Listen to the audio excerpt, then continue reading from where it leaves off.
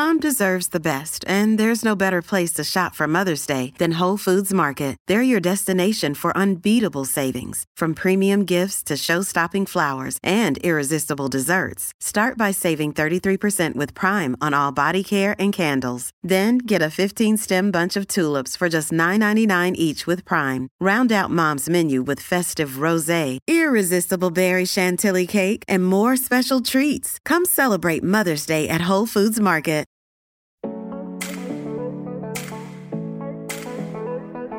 Welcome to the Learning Unlocked podcast, presented by Open Sesame. Taking a deep dive into the global world of learning and development with practical tips and tricks, along with insights from leading brands and the people that make them work. This is Learning Unlocked. Now, here's your host, Brian Berger. My guest is Dr. Roger Firestone. He's taught more people to lead the creative process than anyone in the world. He's an associate professor and senior faculty member. He's the author of 6 books, including Leading on the Creative Edge and Why Didn't I Think of That? His latest book, Create in a Flash, A Leader's Recipe for Breakthrough Innovation, is available worldwide. His expert views on creativity have been reported in Fast Company, Forbes, Investors Business Daily, Inc., and the New York Times. You can find his new 9-part video series on innovation on OpenSesame.com, the online learning platform. His 7th book, tentatively titled Solve the Real Problem, is scheduled for release in early 2023. You can find more about him at www.rogerfirestone.com. Roger, thanks for joining me on the Learning Unlocked podcast. How are you? Brian, it's a pleasure to be here. Good day to you. Thank you. It's happy to be here. Let's start with this. How did you get into the area of expertise where you help people activate their creativity and innovation? Well, this is a kind of a long and fun story. I grew up in Colorado, and when I was in high school, I picked up the guitar and started playing guitar, and I began teaching guitar, and I thought I would be a music major. So I attended the University of Northern Colorado, enrolled there in 1974, and to earn money to get through college, I taught guitar lessons. And Brian, I found that my younger students were getting kind of really bored with their guitar lessons. And so I thought, well, if I could get them to get a little bit more creative with the instrument, they might have more fun. They might get more involved. And so I started reading about creativity. And I think I kept the University of Northern Colorado bookstore in business in the summer of 1976 because I special ordered every book I could find on creativity at that time. And Brian, there were 2 names and one place that came up consistently in the literature. And those names were Sid Parnes and Ruth Knoller at this place called the Interdisciplinary Center for Creative Studies at SUNY Buffalo State in Buffalo, New York. Now, to make a long story short, I called out there. I moved out here to Buffalo in 1978 from Colorado. I believe I was the 7th person to get the degree out there from here. We've graduated now over 700. And now I've been a faculty member there at what we now call the Center for Applied Imagination since 1984. So that's what led me to it. And it's been sort of a passion. What's been a life work for me. And I just keep enjoying it every day, learning more things. But that was the entry from guitar lessons to this. Yes. A lot of people have a problem unlocking their creativity. What's the biggest mistake that people make when they need to get creative ideas to solve a tough problem? Yes, the biggest mistake that people make when they want to get creative ideas to solve a tough problem is, first off, they need to have a problem to solve. Oftentimes, people haven't defined the problem yet. And what people think creativity is just getting ideas. No, creativity is solving the real problem. So first thing you need to do is figure out what the problem is that you want to solve. And one of the best ways to do that is to not just accept your first definition of the problem, but come up with a lot of different definitions of the problem. And we use words like how to or how might we. So if your problem is like, we don't have enough money for this project, well, how to raise the money, or how to reduce the cost, or how to get more people involved that want to contribute money. So first off, by defining the problem and coming up with a bunch of different ways to define it, picking the best problem definition, and then generating ideas for solving it. But don't try to generate ideas for just to generate ideas. Make sure you have a well-defined problem to solve first. And that's the focus of the next book that we're working on, is finding the real problem. Because it doesn't make any sense to generate ideas for solving the wrong problem. Figure out what the right problem is first and then generate ideas for that. Yeah, in your videos and in your books, you've given lots of examples of solving the real problem. Can you share one with our listeners where, I know you consult to a bunch of Fortune 500 companies. They've called you in and maybe you go, this isn't the problem. This is the problem. And this is what needs to be solved. Yeah, and it's not me that does that. I help the people help them to see what the problem is. Here's an example from medicine. For years, it was believed that the cause of a heart attack was plaque buildup in the heart. And so what people thought was that if you had a heart attack, the best thing to do was to rest. This is the early 1980s, to rest, to not get overexerted, all that sort of stuff. Well, as a result of doing autopsies, what they found that less than half of the heart attacks were caused by a plaque buildup. What happened was the plaque in the heart would break, it would fissure. And the body's natural reaction to a break is to create a blood clot. So a blood clot would come in, close the fissure in the artery, and a blood clot caused the heart attack, not a cholesterol buildup. That was the invention of stents. And that was one example of what we thought was the problem. Hey, this isn't the problem at all. It's not plaque buildup. It's a blood clot. And here's how we can solve it in an entirely different way. And by doing that, we've increased the life of folks extremely over the years. So that's one example. Yeah. What are the two most important things to keep in mind when you want to get creative ideas? The two most important things to keep in mind when you want to get creative ideas is to first separate imagination from judgment. So first, when you want to come up with creative ideas, don't judge them, don't generate them and judge them at the same time. Because if you try and judge ideas and generate them at the same time, it's like driving a car with the foot on the gas and the foot on the brake pedal at the same time. You don't get very far. It's not really good for the car either, right? So don't judge those ideas. Just get them out. That's the first thing. The second thing is to go for lots of ideas. We call it first, defer judgment, hold the judgment off. Second, go for lots of ideas and go for quantity. So people ask me, well, how many ideas do I have to come up with to get a good idea? And the answer to that depends on the kinds of ideas that you're looking for. If you really want to get out of the box ideas, it's not uncommon to get 100, 200 ideas. But one of the things that we found is to set a quota. And what we've usually found is a quota between 30 to 35 ideas is a good quota to strive for. Here's the interesting that happens, Brian. In the first 10 to 12 ideas, those are the usual ideas that people have thought of before. Those are the usual associations. The next 10 to 15 ideas or so become the more unusual ideas. People get a little crazier, a little goofier.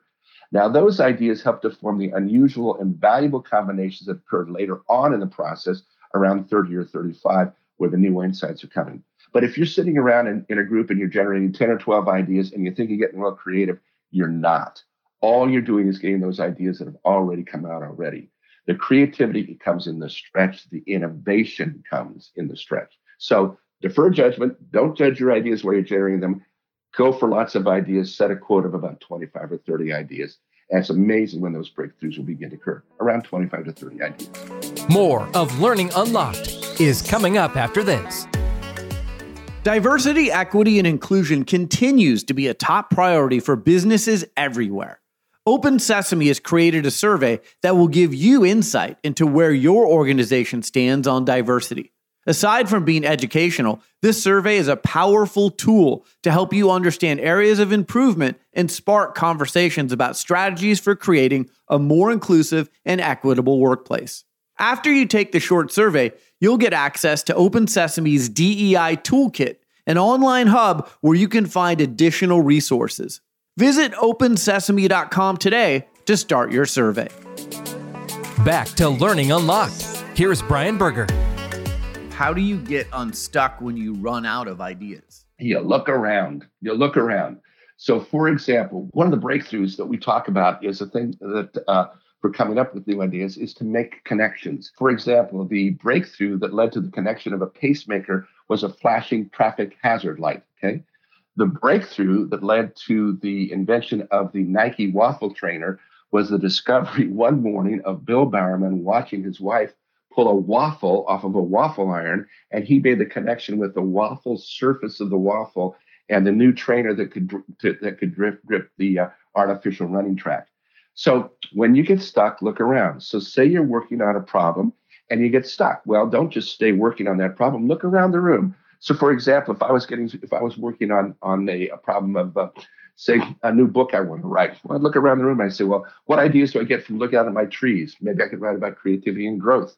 Or what ideas do I get by looking at my coffee cup over there? Well, maybe I could write about creativity and how important it is to take breaks.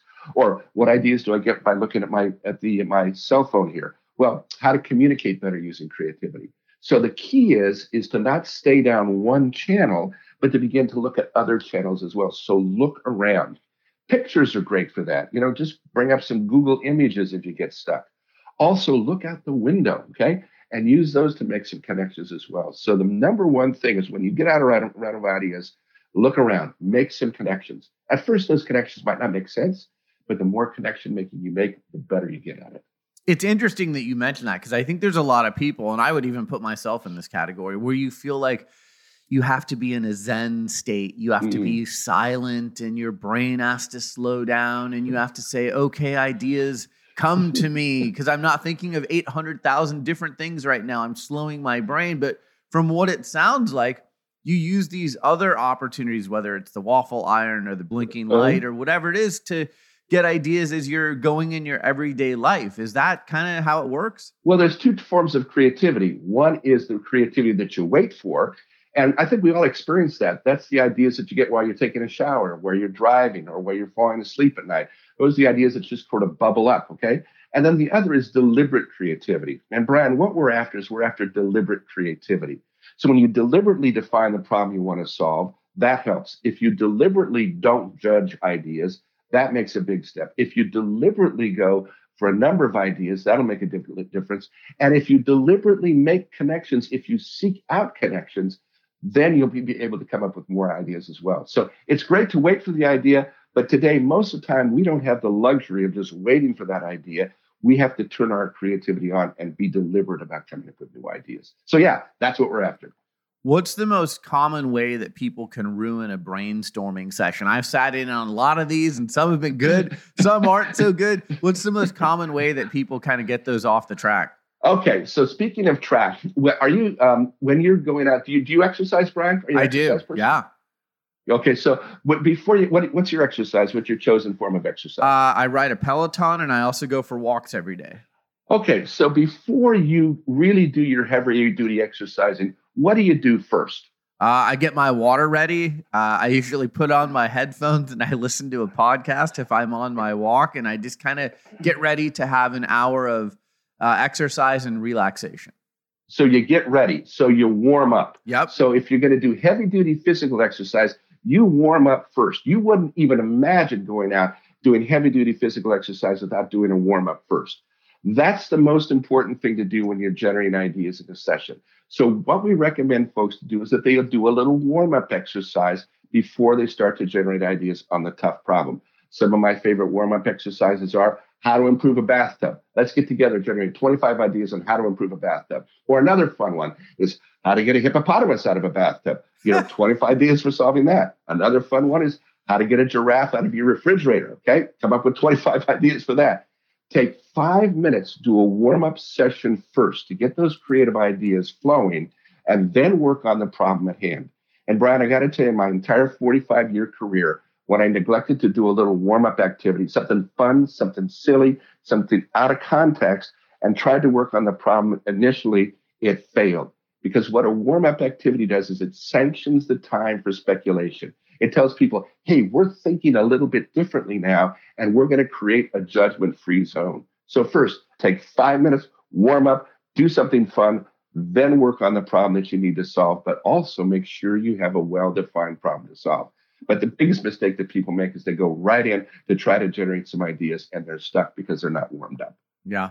We talked about this a little bit earlier, but you say that 99% of the time what you think is the problem is actually not the problem. How many times in your career, 45 years and many, many organizations, have you gone in and you meet with the organization and you come out and it's like, okay, we identified the real problem instead of what they thought was the problem they called me in for? Okay, so there's been one instance where we came in, where they brought me in, and what they thought was the real problem really was the problem. In all the thousands of times that I've worked together with organizations, they bring me in and they say, here's kind of the goal, here's what we want to work on, but that's generally not the problem. Or it's it's a piece of the problem, or it's a symptom, or it's what the boss thinks is the problem, or it's just kind of this general mess that you really can't get your hands around.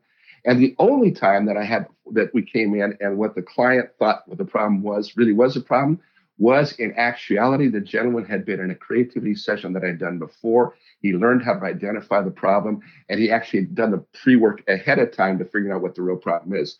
So I'd probably say it's more than 99% that when I'm brought in to work on a particular challenge, it's not the problem at all. It's a symptom. It's something that's not related to it. But it's not going to solve it until we spend the time breaking it down to try and solve what the real problem is. It's that pervasive. More of Learning Unlocked is coming up after this. Open Sesame helps companies develop the world's most productive and admired workforces. How? By having the most comprehensive catalog of e-learning courses from the world's top publishers like TED and Harvard. And having courses that cover learning topics like diversity, equity, and inclusion, leadership development, safety and compliance, and wellness. Try a course for free today by visiting opensesame.com/course of the week. Back to Learning Unlocked. Here's Brian Berger. We have a lot of people who work for various organizations who listen to this podcast. And Roger, in my career and what I've observed, I see lots of meetings where great ideas are discussed, but then you have to actually take the ideas out of those meetings and implement them and turn them into something. A lot of organizations are challenged in doing that. They have great meetings, but then they don't carry forth the actions. How do you help people actually turn the ideas into action? Great question. First, make sure that it's a problem that needs to be solved. The worst thing to do is to come in and just have a brainstorming session for the sake of doing a brainstorming session. So when you're bringing a group together, make sure that this really is the problem that they want to solve. Second, make sure that it's the true problem. It's a real problem. So spend some time defining what that problem is. You can spend about 10 or 15 minutes doing that. That's all you really need. Then generate some ideas for solving it, but you don't need the whole hour of a meeting to solve it. Take 10 or 15 minutes to generate some ideas, because then what you have is, if you're following the guidelines for generating ideas, you can come up with about 25 or 30 ideas. So say you have an hour or an hour and 15-minute meeting. The first half of that meeting is just devoted to figuring out what the problem is, generating ideas for solving it. Then the next half, the next 45 minutes, that's when you select the ideas, decide who's going to put them into action. What often happens, Brian, and I'm sure you've experienced this, is you'll get into a session and people will be brainstorming ideas. They'll be brainstorming ideas for an hour, and at the hour, the meeting's over, and we have all these ideas stuck up there on the wall, and nobody's converged on those ideas to take them forward. So first thing you need to do is to diverge out, come up with a bunch of ideas, but then it's going to take you twice the amount of time to converge, to focus on those ideas, to assign implementation, then to come up with them. What often happens is people spend all the time generating ideas and they don't spend the time selecting who's going to go out and develop those. So that's my biggest advice around that. You have a new 9-part video series on innovation on opensesame.com. We talked about that off the top. Yes. You have some great topics in there. I've watched the videos. They're very helpful. Tell our audience a little bit about those. Well, it's a 9-part series on innovation. And what we did on this is we decided that we were going to make these things beautiful. We were going to make them compelling. We were going to tell stories. So we talk about, to get new ideas, make connections. We use the example of getting ideas from a waffle iron for the Nike trainer. We take a look at solving the real problem. We not only use some medical examples in there, but we use other examples as well. We talk about how important it is that when the rules change, creativity is king. And so when things change, like the pandemic, one of the things that immediately became accepted was telemedicine, where before it wasn't accepted at all. The other thing we talk about is how to run a well-functioning idea-generating session. We give examples of how to do that. You actually see idea-generating sessions in there. We show you how to run sessions on how to solve the real problem, how to challenge what the initial definition of the problem is. And Brian, to your point, there's a video there called How to Develop Your Ideas. And we talk about a tool to develop and refine those ideas called pluses, potentials, and concerns. So you can take those ideas and put them into action. One of the other videos that I love is how to get the world to fall in love with your idea. And we talk about the things that you need to do to diffuse your idea out into the world. One of my also favorites is when you get stuck, take an excursion. And this video takes you on an excursion to use that whole force connections technique that we talked about earlier. But instead of you going outside, we take you outside, and we take you to the Grand Canyon, and we take you to the Sequoia Forest. And you learn about how the invention of Velcro came from a cocklebur. And you learn about how ideas from nature have inspired ideas in people's lives. So it's a wonderful video for a 4-minute break when you've been working on a problem really hard. Put the problem aside, take an excursion, come up with a new idea. And the folks at Open Sesame, that's one of their favorites and one of mine. I'll end with this. This is called the Learning Unlocked podcast. Mm-hmm. People learn in various ways. We've had people who teach via audio, via video. You write books. As someone who has created these videos for Open Sesame and also written books, what do you think the best way to learn is? I know it's a broad question, but some people like say, hey, the attention span's shorter than it's ever been, so it's got to be, a video within a certain time frame, and books need to be offered in audio and in print. What are your experiences around people like retaining the information that you're teaching them? Yeah, first little bites, okay? And in the Open Sesame video, the videos are 3 to 4 minutes. But the key then is action. So you've got to do something with it. When we teach these classes on creativity, you're not just sitting there learning creativity theories, you're applying this. So the best way that I find that people learn is that they apply this to something that's important to their lives. So when I teach creative problem solving in the class, they're learning the creative process, but they're learning the creative process on something that's important to their life. So they're learning how to redefine problems, and they're applying it to their life. So it's also a mix too. So a mix of maybe a bit of reading, maybe a bit of video. But my big thing is really action learning, getting your hands on it, experimenting with it, trying it out, failing, learning from that. But my big focus is really applying it in your life and applying some action. That's my best way to learn that I recommend. Find him online at rogerfirestein.com. You can also find his videos on opensesame.com. Like I said at the beginning, he's written many, many books. You can find those worldwide in bookstores everywhere. Dr. Roger Firestein, thank you so much for joining us on the Learning Unlocked podcast. It's been my pleasure, Brian. Thank you. Thanks for listening to Learning Unlocked, presented by Open Sesame. Download this and every episode on Apple Podcasts and Spotify. Learning Unlocked is produced by Griggs Productions.